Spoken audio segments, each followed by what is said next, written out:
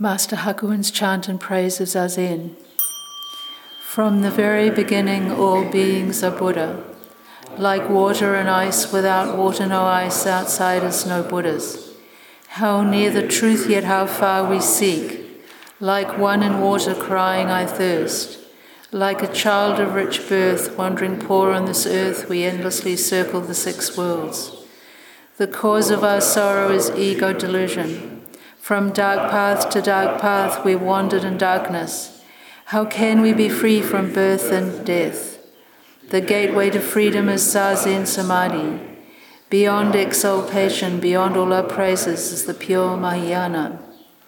Upholding the precepts, repentance and giving, the countless good deeds and the way of right living all come from Zazen. Thus, one true Samadhi extinguishes evils. It purifies karma, dissolving obstructions. Then where are the dark paths to lead us astray? The pure lotus land is not far away. Hearing this truth, heart humble and grateful, to praise and embrace it, to practice its wisdom, brings unending blessings, brings mountains of merit. And when we turn inward and prove our true nature, that true self is no self, our own self is no self, we go beyond ego and past clever words. Then the gate to the oneness of cause and effect is thrown open. Not two and not three, straight ahead runs the way. Our form now being no form, and going and returning we never leave home.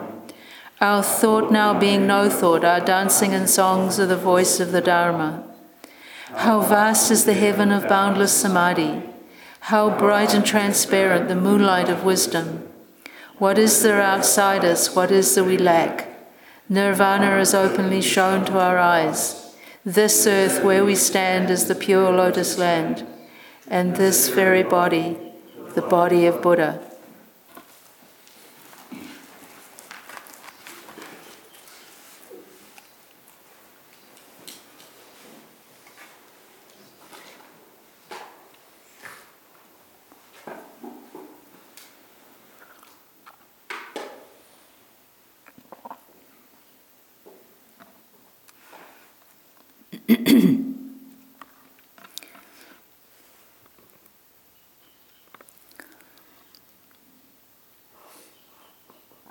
Today is the fourth day of our summer 7-day sesshin, 11th of January 2022.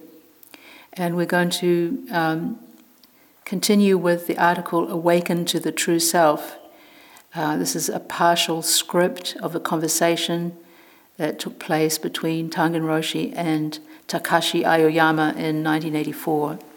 It was translated and notes added by Belinda Atawe Yamakawa.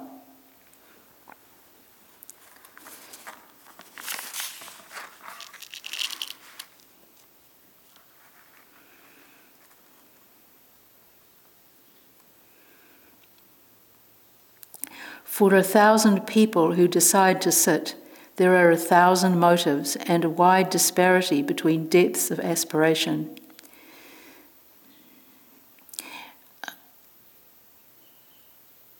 When we come to spiritual practice, our motivation isn't always pure and altruistic.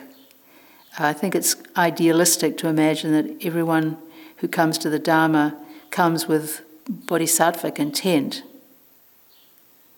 All kinds of motivations are accepted, though, because if we engage in the practice sincerely, our motivation can change through that process, purify. Sometimes this doesn't happen. Sometimes people get some relief from their dukkha through the practice and then settle for that or even leave at that point. It's likely that they may come back when the dukkha in their lives increases.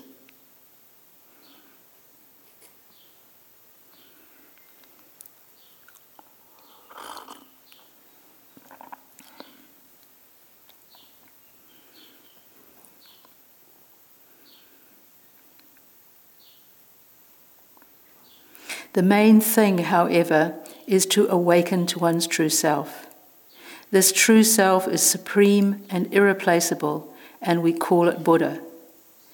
Of course, one's true self is not that which we ordinarily conjure up in our heads and habitually regard as self.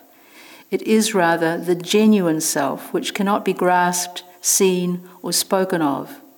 So the main thing is just to become aware of this self.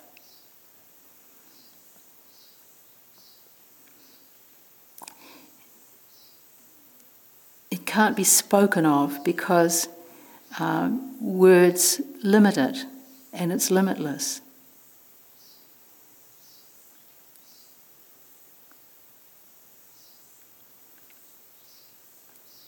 We can speak of seasons in the process of coming to self-knowledge, and we can say that opportunity ripens. There is the unawakened season, the season when one comes to know of the existence of this reality, the season when one believes in the teachings, the season when one believes and therefore mindly keeps one's awareness constant, and finally, there is the season in which one is awakened. This particular word that he uses here, I think, is very apt and important. Season. It's recognizing that this process of practice, spiritual practice, Dharma practice, has its seasons. We can't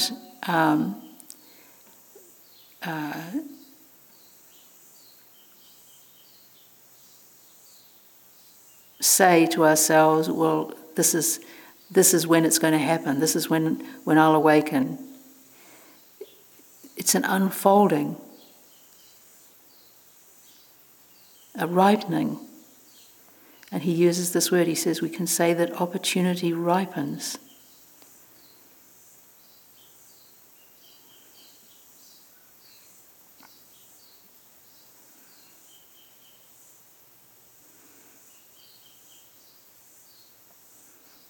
We have the expression, ichi tante, now.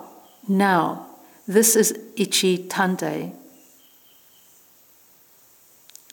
I did a bit of looking up this expression on the internet because I wondered what this tante means. Ichi means one. But all I got when I googled tante was some online detective game. There was no other meaning for tante except for detective. He seems to translate it here just as now, or now here.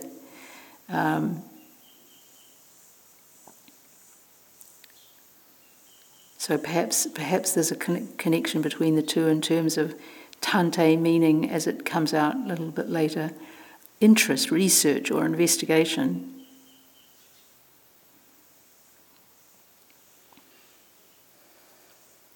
We have the expression ichi tante, now. This is ichi tante. The teacher is one who clearly reveals this to the student. Reality is not off someplace else, away from right now and here. Now, here. Don't be careless. Don't be off guard.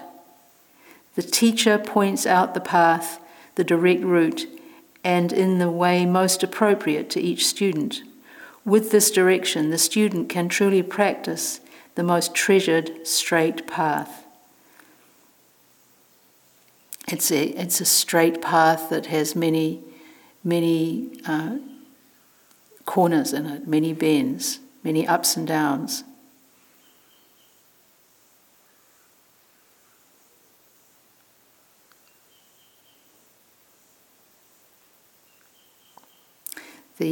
The structure of Sesshin also points us to this moment again and again. The Han, the inking bell, the clappers.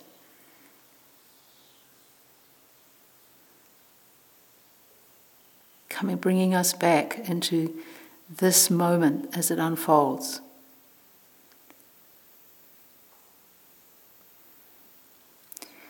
To maintain the spirit of practice, the student single-mindedly works to make the Tante constant, so that everything is in her daily life becomes this practice, this research into her true identity. Everything becomes Zazen. This is truly being alive.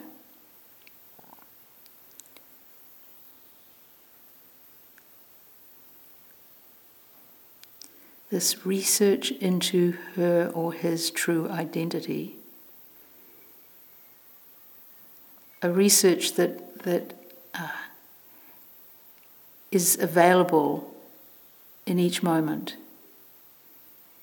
Whatever arises, whatever struggles we face, they can become the subject of our investigation, our interest,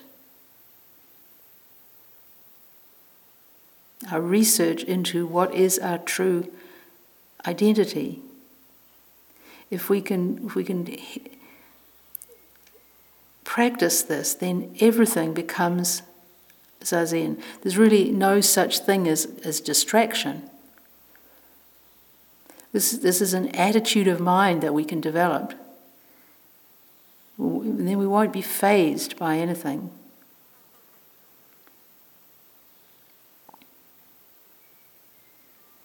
Inherent in just practicing this investigating or research is that it's non-grasping.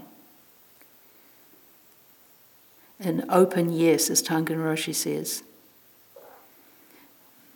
We're talking in one of the Teishos before Sesshin about the necessary attitudes, the correct attitudes to have in taking up practice.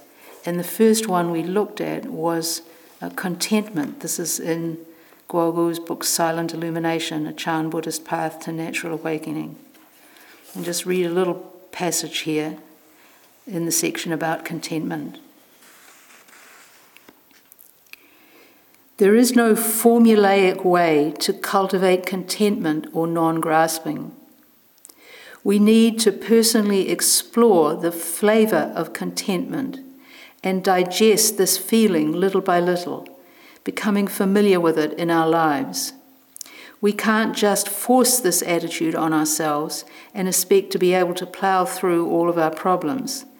Contentment is not a mere concept. We need to appreciate the depth of what it means to be content. It is not just being disinterested or detached from everything. Contentment includes this radical acceptance of whatever arises, an embracing of the unpleasant as well as the pleasant.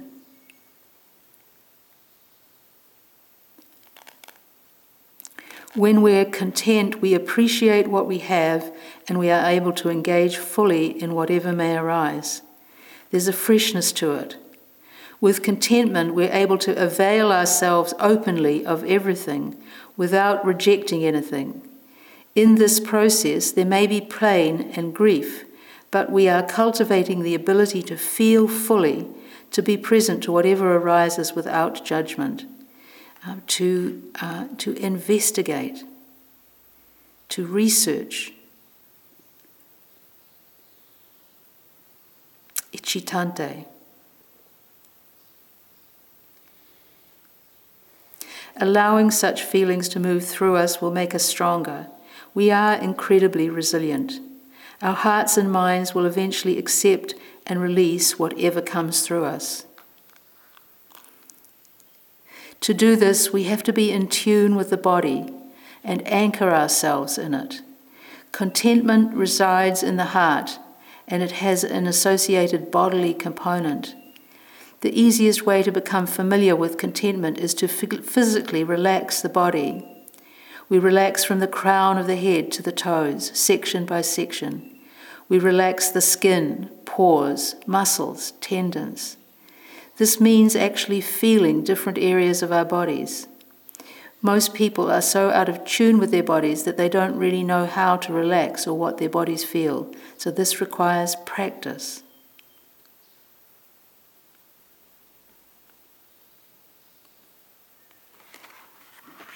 When we find ourselves feeling connected, then just returning to the body and working one's way methodically through its different parts can help us to come back into the present, into this the here now. And that's always available to us. That process.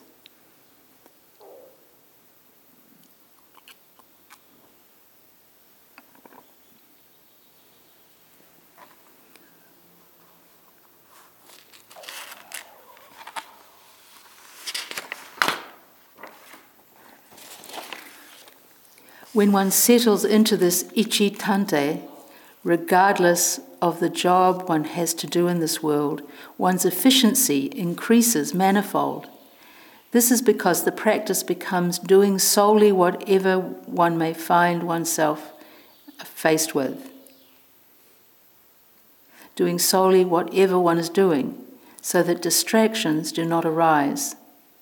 Therefore, in whatever circumstance we may find ourselves, our efficiency is increased. It is such that one even comes to wonder how it is this world is taking such good care of one. Living in truth is like this is wonderful. This is the what goes around comes around principle.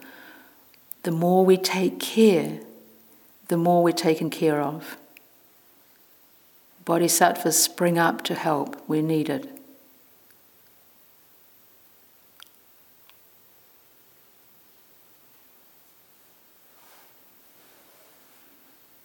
This is the way in which we really do create our own world.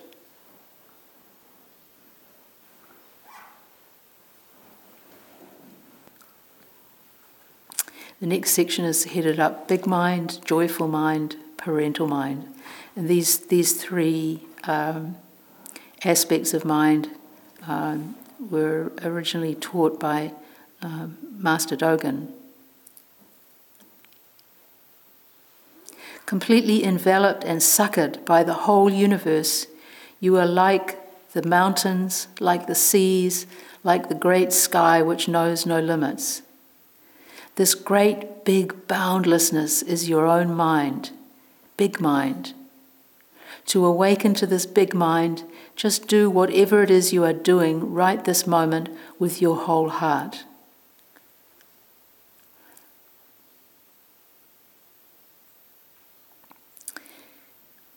Just do whatever it is you are doing right this moment with your whole heart.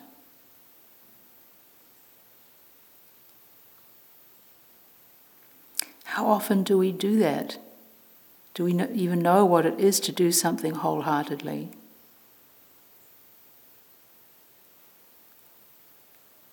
To throw ourselves into something 100%.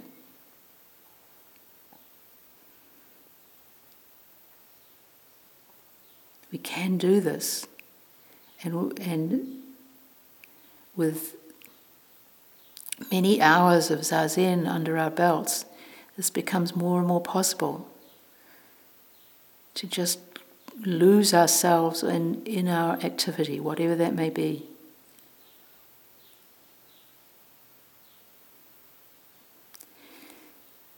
If you do this with all your might, this world will, without fail, reveal itself to you. This hard little lump of self will dissolve, and you will inevitably awaken to big mind.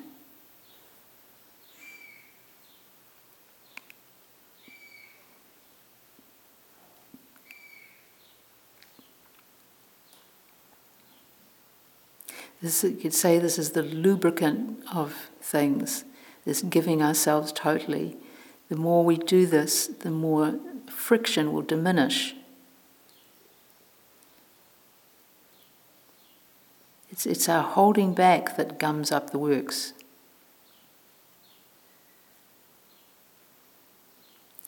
Joyful mind is the mind that cannot help but feel gratitude. It is not that you feel thankful because you are supposed to feel thankful, but rather that you cannot help but feel thankful. You feel so much gratitude that it spills over as joy.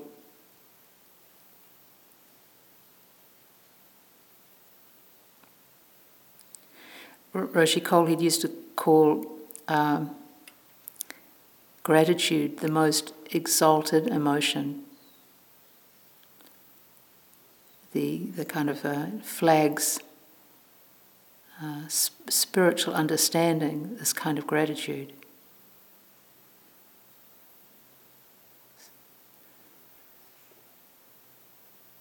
And then, from that boundless joy, kindness arises. Kindness which is born from thoroughly exhausting all of one's small self and merging to become one with others. This is parental mind. The mind of loving kindness. The mind of no lack.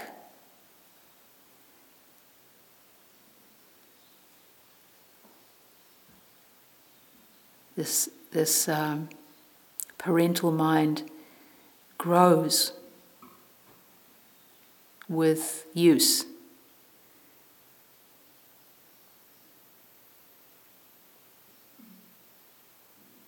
When big mind, joyful mind, and parental mind come together as one body, just this is in itself bodhisattva mind.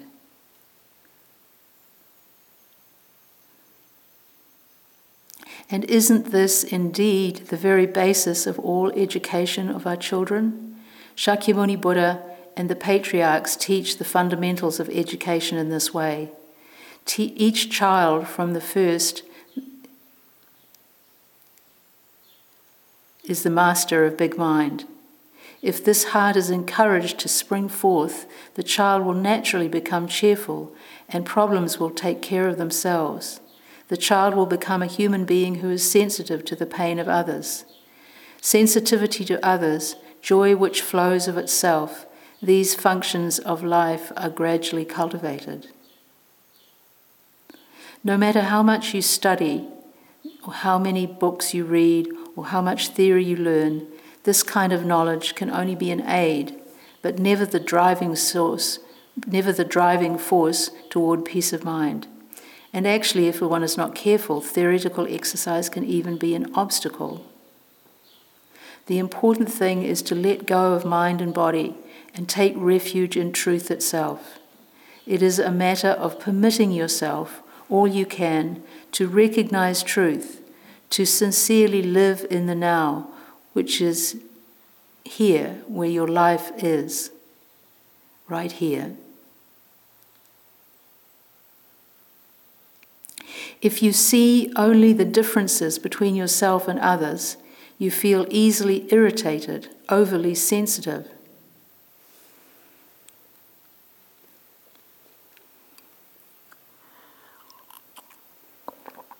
And most of the time we do see the differences between us and others much more than we see how much we are the same.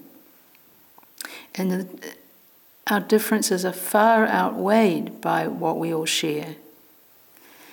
Somebody sent me recently a guided meditation called A Practice for Appreciating Others. It comes from a mindfulness source and is a sort of version of metta practice, loving kindness practice. And if you take up this meditation, you bring to mind somebody. It can be somebody you're close to, somebody, a family member or a friend or a colleague, or it can be somebody you just see around somebody quite neutral in your life, or it can be a person with whom you have difficulty. And then you take up this practice. And I got this actually from Katie in Gore, who's shared this with the prisoners she works with at the I think it's the Invercargill prison, and says it, and was telling me that how powerful it is for the prisoners to do this, which is why I asked her to send it to me. But here's how it goes. So you begin by being aware of the person you're going to be doing the practice with in your mind, or it can actually be somebody who's sitting across from you. This is the script, so to speak. This person has a body and a mind just like me. This person has feelings, thoughts, and emotions just like me. This person has, during his or her life, experienced physical and emotional pain and suffering, just like me.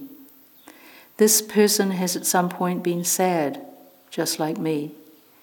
This person has been disappointed in life, just like me. This person has sometimes been angry, just like me. This person has been hurt by others, just like me. This person has felt unworthy and inadequate at times, just like me. This person worries, just like me. This person is frightened sometimes, just like me. This person will die, just like me. This person has longed for friendship, just like me. This person is yearning about life, just like me. This person is learning, just like me. This person wants to be caring and kind to others, just like me. This person wants to be content with what life has given, just like me. This person wishes to be free from pain and suffering, just like me. This person wants to be happy, just like me.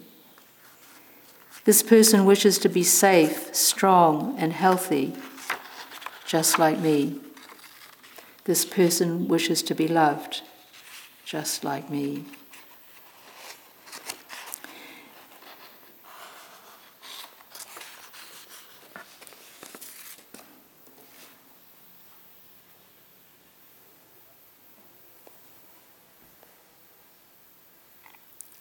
If you see only the differences between yourself and others, you feel easily irritated, overly sensitive. If you're out to take care of just your own little self, guard your own little castle, protect your own separate existence in whatever way you can, it'll all eventually just go under anyway, won't it? So go back to the starting point.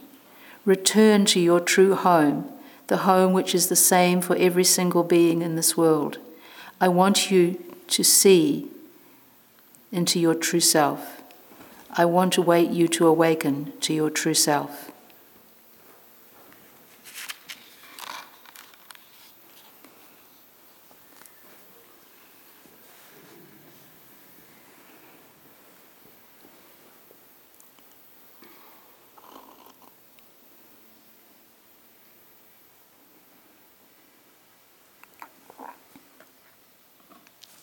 Now for the second part of this talk, we're going to go back to the Zenbo issue on Tangen and have a look at some reminiscences about him.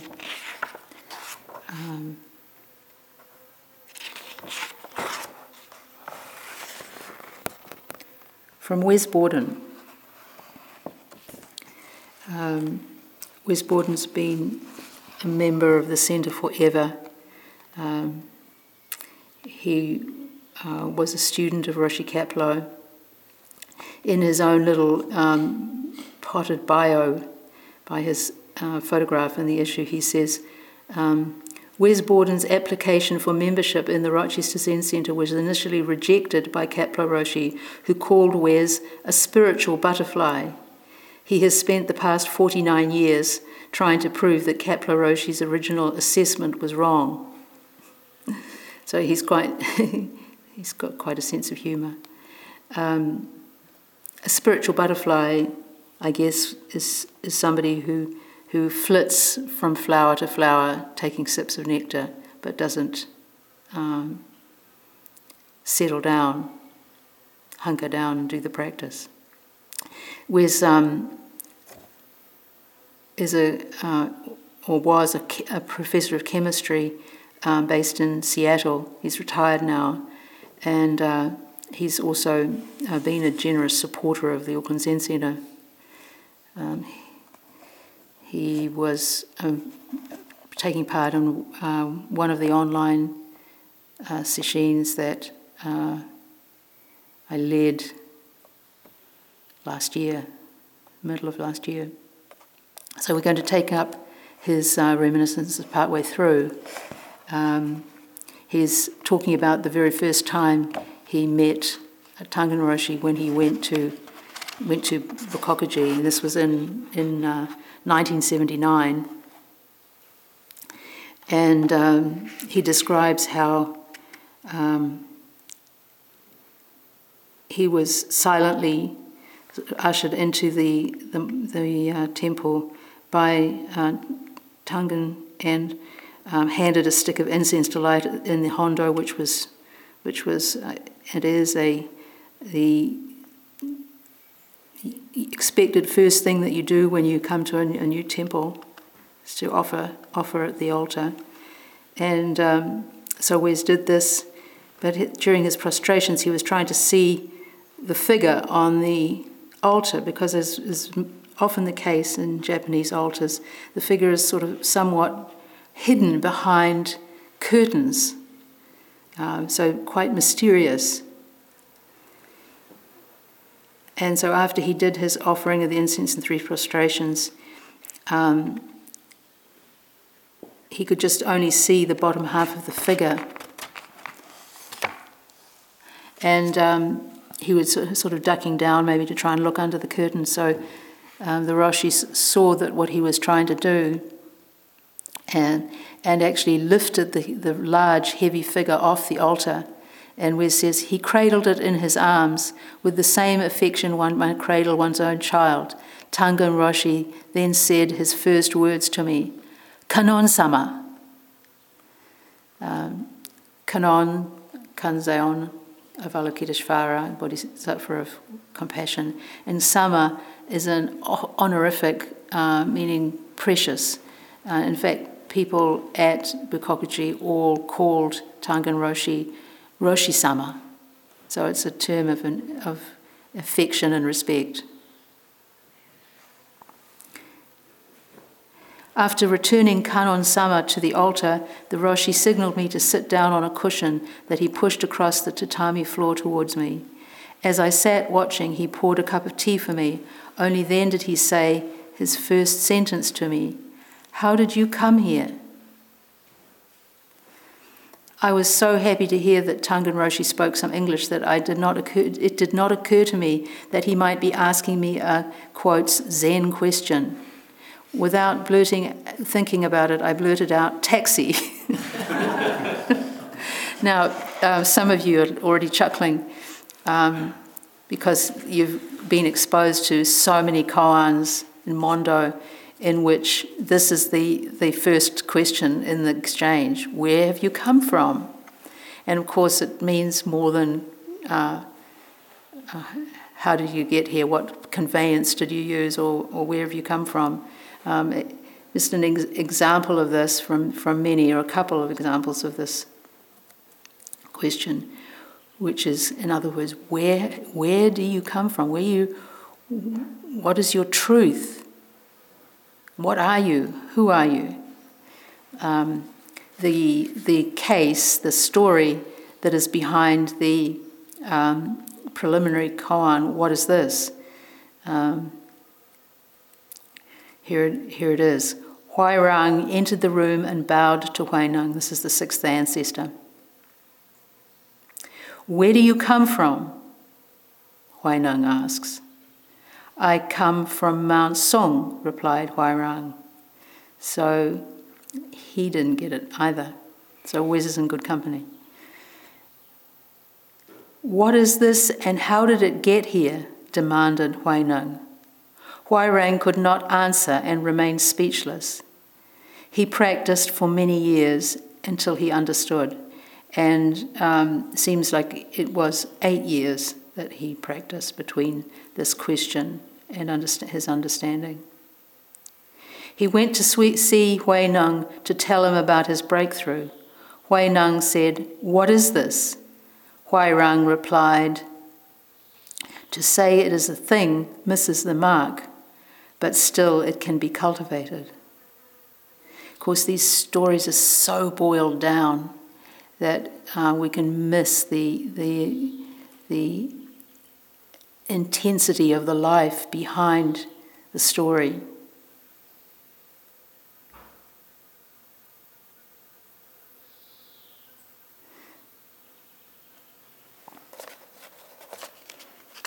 Just one other example of the same kind of thing.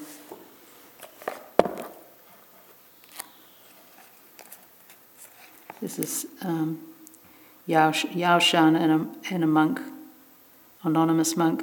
Yao Shan asked a monk who had just arrived at the temple, "Where do you come from?" The monk said, "From Hunan." Yao Shan asked, "Is Dongting Lake full or not?" So he gave him a second chance. "Is Dongting Lake full or not?" The monk said, "It is not full." Yao Shan said, "There's been a lot of rain lately. Why isn't it full?" The monk did not answer. So these questions are a way of testing the water, of discovering what the state of mind of the person asked is. Where are they coming from? We use this expression. So back to Bukokuji in 1979, Tongan Roshi asks, "How did you come here?"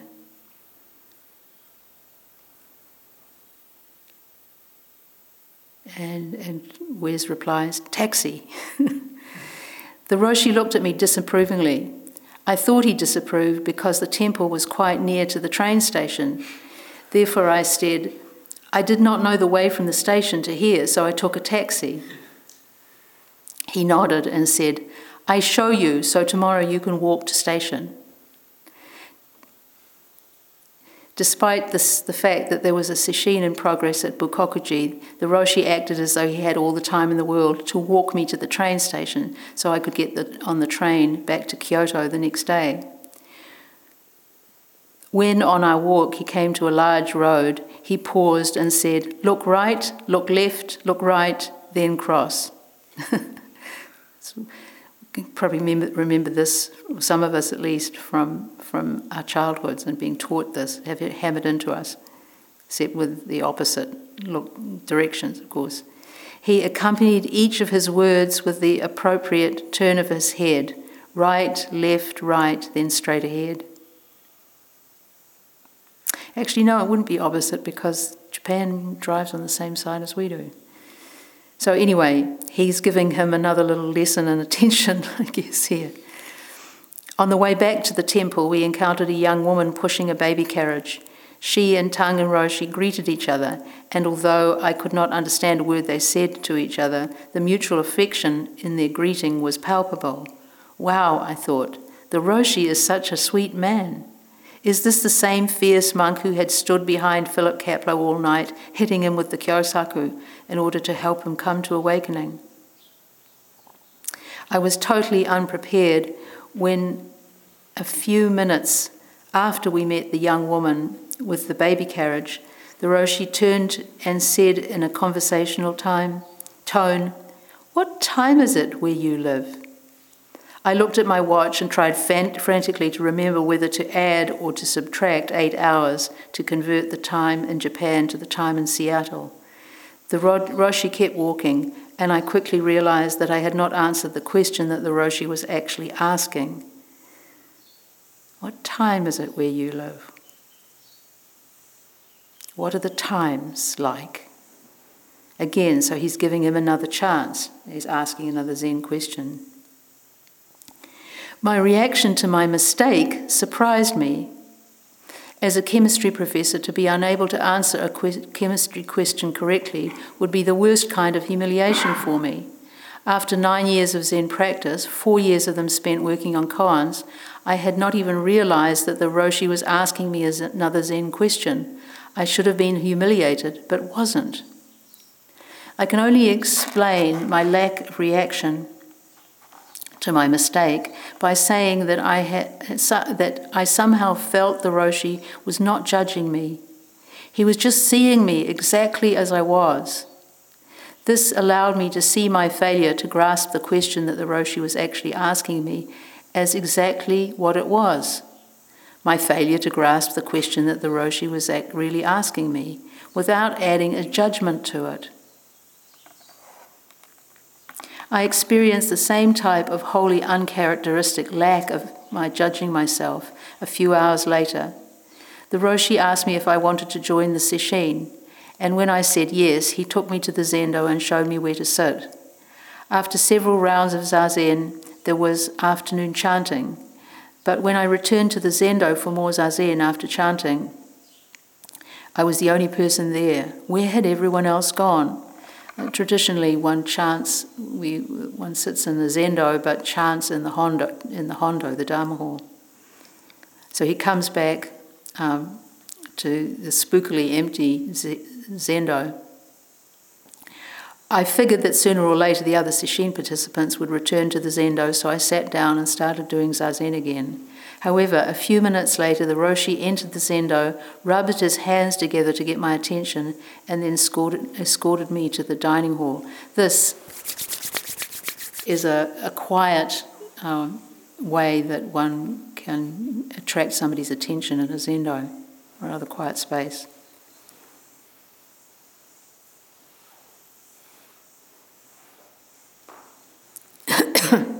He said nothing to me, but when we arrived at the dining hall, all of the other sesshin participants were seated at tables waiting for me so that they could begin to eat their evening meal.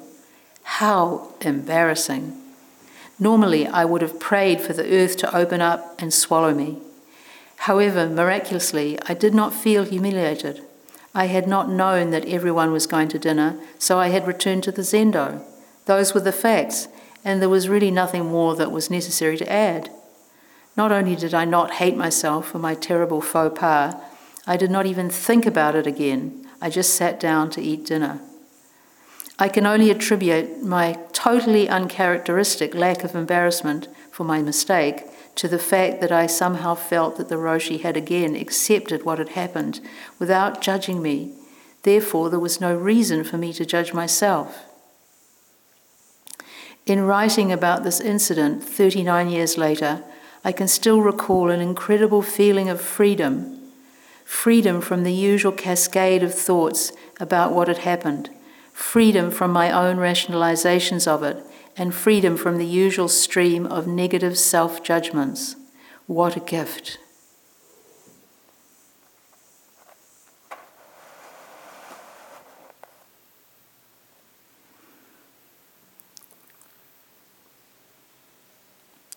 Tangen Roshi was very good at providing me with such moments of freedom because I made many mistakes at Bukokuji. For example, 2 years later, I visited Bukokuji with Ken Kraft, with whom I had begun doing zazen in the attic of a Harvard undergraduate dorm in 1970. From Bukokuji, Ken and I visited the grave of Harada Sogaku Roshi, who was not only Tangen Roshi's teacher, but also his adoptive father. We also visited the little house where Harada Roshi had lived and which he had given to Tangen Roshi. When we returned to Bukokuji, Tangen Roshi was waiting for us. He immediately said, "What did Harada Roshi say to you?" My mind froze. It was filled with thoughts about the fact that Harada Roshi was not only Tangen Roshi's teacher but also his father, adoptive father. Never having met Harada Roshi, how could I respond to Tangen's question without sounding presumptuous and without possibly offending Tangen Roshi? With all of these thoughts filling my head, the best I could do was to answer Tangen Roshi's question with a lame reply. Harada Roshi said, "Welcome." Rather skeptically, Tangen Roshi queried, "Harada said welcome?" "Yes, he said welcome, didn't he, Ken?" I replied, turning to Ken Craft. Ken was gracious and shared the blame for my lame response. He agreed that Harada Roshi had said welcome. However, when Ken and I were alone again, Ken said, "I thought Harada Roshi said nothing but moo." "Why didn't you give that response?" I asked. Ken replied, "I thought you had more experience working on koans than I, so I thought that your answer would be better than mine." Ken was too polite to add, but I was certainly wrong about that assumption. So not only had Tangen Roshi witnessed my really lame answer to his question, but my friend and fellow Zen student Ken Craft had heard it too. Once again, to my complete surprise, I did not think about the matter again.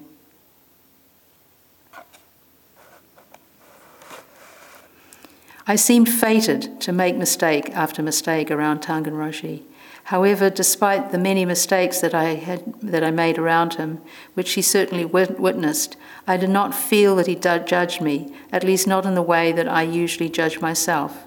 I sensed that, in fact, he cared for me. He cared for me in a way that I still find hard to explain, because it had nothing to do with what I usually call me. He cared for me in the same way that I care for my granddaughters, not for what they say or do or how they behave, but just because they are my granddaughters. Tangen went out of his way to take care of me. That was apparent when he showed me where to sleep on my first night at Bukokuji. To my surprise, he laid out my futon for me. In other words, while I watched, Tangen Roshi made my bed for me. Then he looked carefully at me, saw my long legs, and added an extra cushion and an extra quilt at the foot of my futon, saying only, "Keep feet warm."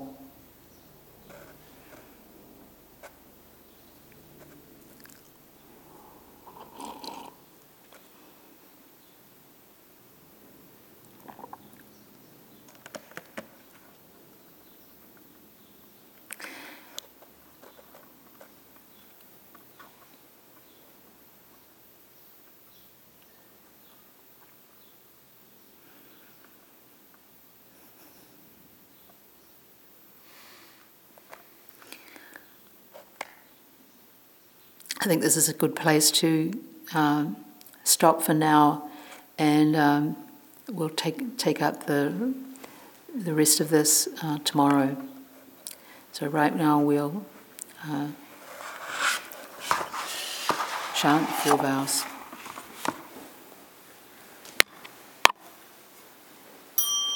All beings without number, I vow to liberate endless blind passions. I vow to uproot dharma gates beyond measure.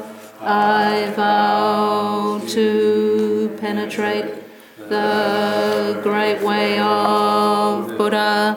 I vow to attain all beings without number. I vow to liberate endless blind passions. I vow to uproot dharma gates beyond measure. I vow to penetrate the great way of Buddha. I vow to attain all beings without number.